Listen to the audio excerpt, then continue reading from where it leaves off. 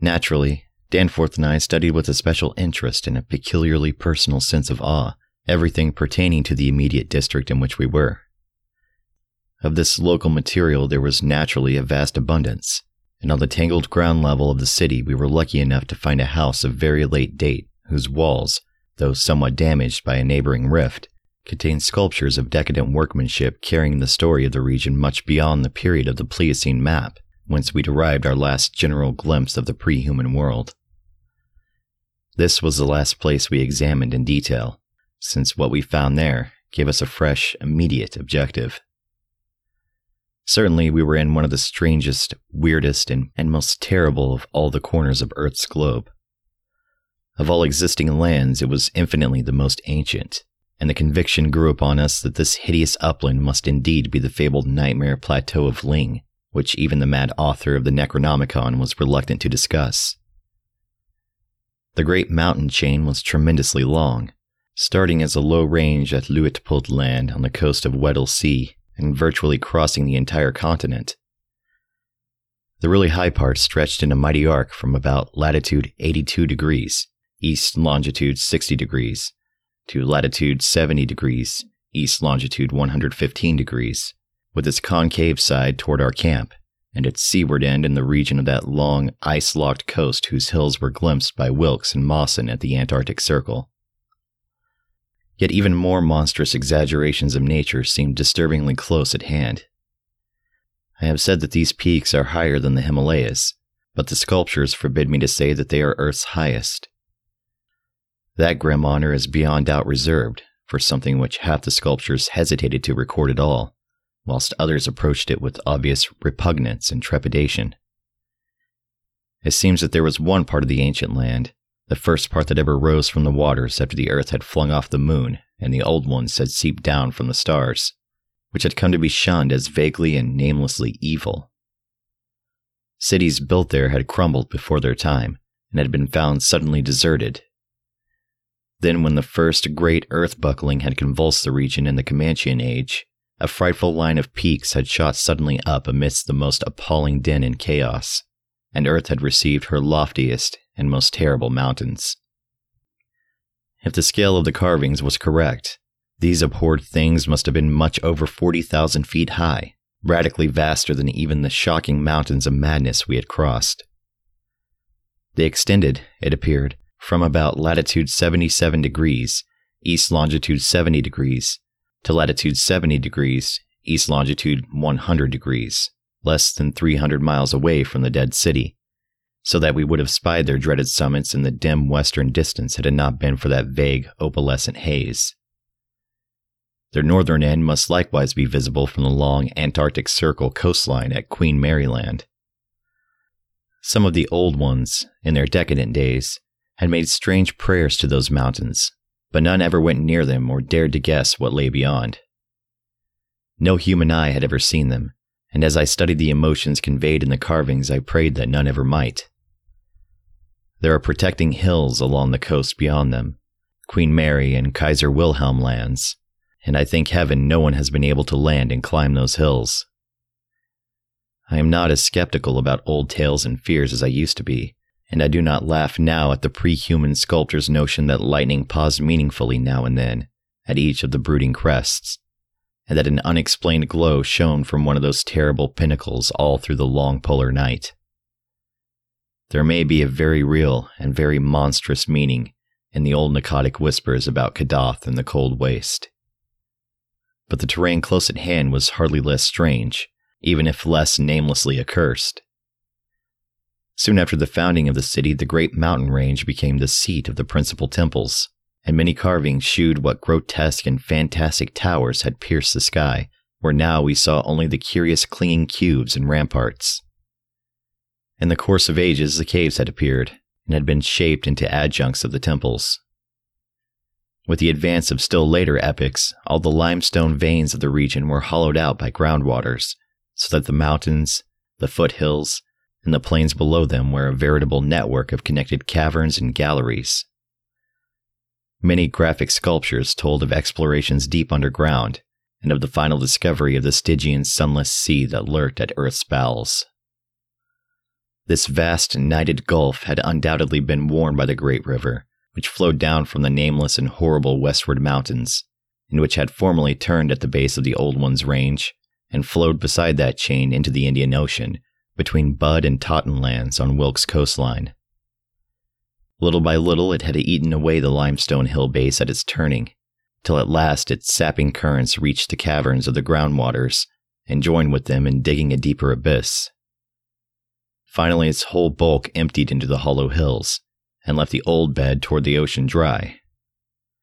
Much of the later city as we now found it had been built over that former bed. The old ones, understanding what had happened, and exercising their always keen artistic sense, had carved into ornate pylons those headlands of the foothills where the great stream began its descent into eternal darkness. This river, once crossed by scores of noble stone bridges, was plainly the one whose extinct course we had seen in our aeroplane survey. Its position and different carvings of the city helped us to orient ourselves to the scene as it had been at various stages of the region's age-long, eon-dead history, so that we were able to sketch a hasty but careful map of the salient features, squares, important buildings, and the like, for guidance in further explorations. We would soon reconstruct in fancy the whole stupendous thing, as it was 1,000,000 or 10,000,000 or 50,000,000 years ago, for the sculptures had told us exactly what the buildings and mountains and squares and suburbs and landscape setting and luxuriant tertiary vegetation had looked like. It must have had a marvelous and mystic beauty, and as I thought of it I almost forgot the clammy sense of sinister oppression with which the city's inhuman age and massiveness and deadness and remoteness and glacial twilight had choked and weighed on my spirit. Yet according to certain carvings, the denizens of that city had themselves known the clutch of oppressive terror. For there was a somber and recurrent type of scene in which the old ones were shewn in the act of recoiling affrightedly from some object, never allowed to appear in the design, found in the great river, and indicated as having been washed down through waving, vine-draped cycad forests from those horrible westward mountains. It was only in the one late-built house with the decadent carvings that we obtained any foreshadowing of the final calamity leading to the city's desertion. Undoubtedly, there must have been many sculptures of the same age elsewhere, even allowing for the slackened energies and aspirations of a stressful and uncertain period. Indeed, very certain evidence of the existence of others came to us shortly afterward. But this was the first and only set we directly encountered. We meant to look farther later on, but as I have said, immediate conditions dictated another present objective. There would, though, have been a limit, for after all, hope of a long future occupancy of the place had perished among the old ones. There could not but have been a complete cessation of mural decoration. The ultimate blow, of course, was the coming of the great cold, which once held most of the earth in thrall, and which was never departed from the ill-fated poles. The great cold that, at the world's other extremity, put an end to the fabled lands of Lomar and Hyperborea. Just when this tendency began in the Antarctic, it would be hard to say in terms of exact years. Nowadays, we set the beginning of the general glacial periods at a distance of about 500,000 years from the present. But at the poles, the terrible scourge must have commenced much earlier. All quantitative estimates are partly guesswork, but it is quite likely that the decadent sculptures were made considerably less than 1,000,000 years ago, and that the actual desertion of the city was complete long before the conventional opening of the Pleistocene, 500,000 years ago, as reckoned in terms with the Earth's whole surface. In the decadent sculptures there were signs of thinner vegetation everywhere, and of a decreased country life on the part of the old ones. Heating devices were shewn in the houses, and winter travelers were represented as muffled in protective fabrics. Then we saw a series of cartouches, the continuous band arrangement being frequently interrupted in these late carvings, depicting a constantly growing migration to the nearest refuges of greater warmth, some fleeing to cities under the sea off the faraway coast, and some clambering down through networks of limestone caverns in the hollow hills to the neighboring black abyss of subterranean waters. In the end, it seems to have been the neighboring abyss which received the greatest colonization. This was partly due, no doubt, to the traditional sacredness of this special region, but may have been more conclusively determined by the opportunities it gave for continuing the use of the great temples on the honeycombed mountains, and for retaining the vast land city as a place of summer residence and base of communication with various minds. The linkage of old and new abodes was made more effective by means of several gradings and improvements along the connecting routes, including the chiseling of numerous direct tunnels from the ancient metropolis to the Black Abyss. Sharply down-pointing tunnels whose mouths we carefully drew, according to our most thoughtful estimates, on the guide map we were compiling. It was obvious that at least 2 of these tunnels lay within a reasonable exploring distance of where we were, both being on the mountainward edge of the city, one less than a quarter mile toward the ancient river course, and the other perhaps twice that distance in the opposite direction. The abyss, it seems, had shelving shores of dry land at certain places, but the old ones built their new city underwater, no doubt because of its greater certainty of uniform warmth. The depth of the hidden sea appears to have been very great, so that the Earth's internal heat could ensure its habitability for an indefinite period. The beings seemed to have no trouble in adapting themselves to part-time, and eventually, of course, whole-time, residence underwater, since they had never allowed their gill systems to atrophy. There were many sculptures which shewed how they had always frequently visited their submarine kinsfolk elsewhere, and how they had habitually bathed on the deep bottom of their great river. The darkness of inner Earth could likewise have been no deterrent to a race accustomed to long Antarctic nights. Decadent though their style undoubtedly was, these latest carvings had a truly epic quality where they told of the building of the new city in the caverned sea. The old ones had gone about it scientifically, quarrying insoluble rocks from the heart of the honeycombed mountains, and employing expert workers from the nearest submarine city to perform the construction according to the best methods. These workers brought with them all that was necessary to establish the new venture: Shoggoth tissue from which to breed stone lifters and subsequent beasts of burden for the cavern city, and other protoplasmic matter to mold into phosphorescent organisms for lighting purposes. At last, a mighty metropolis rose on the bottom of that Stygian sea, its architecture much like that of the city above, and its workmanship displaying relatively little decadence because of the precise mathematical element inherent in building operations. The newly bred Shoggoths grew to enormous size and singular intelligence, and were represented as taking and executing orders with marvelous quickness. They seemed to converse with the old ones by mimicking their voices, a sort of musical piping over a wide range, if poor Lake's dissection had indicated aright, and to work more from spoken commands than from hypnotic suggestions as in earlier times.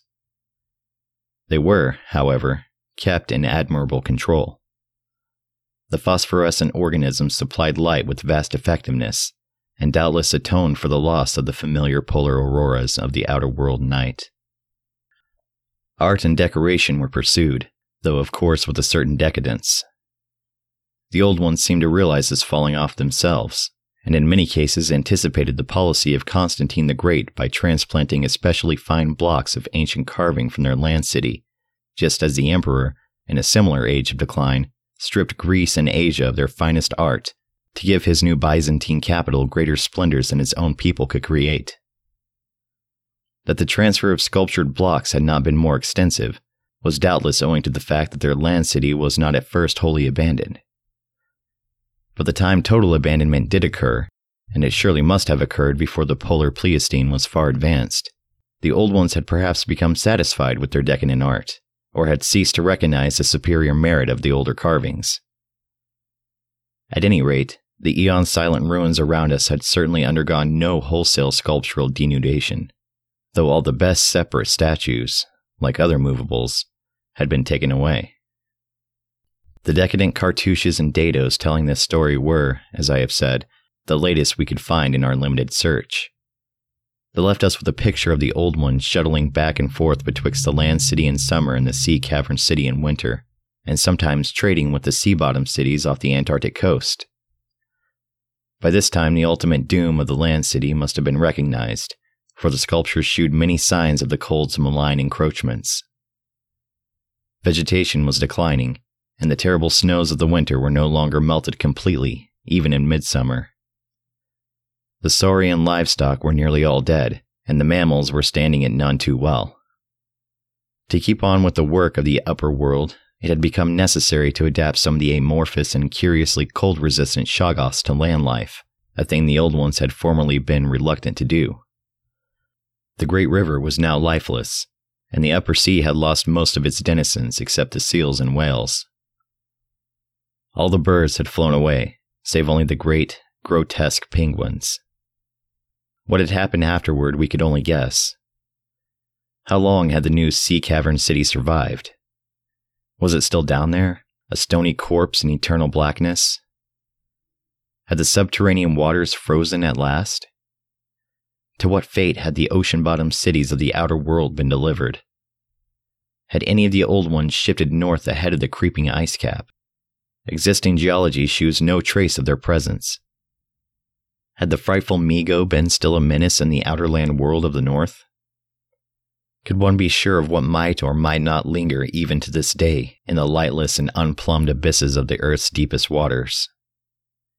Those things had seemingly been able to withstand any amount of pressure, and men of the sea have fished up curious objects at times, and has the killer whale theory really explained the savage and mysterious scars on Antarctic seals, noticed a generation ago by Borchgrevink?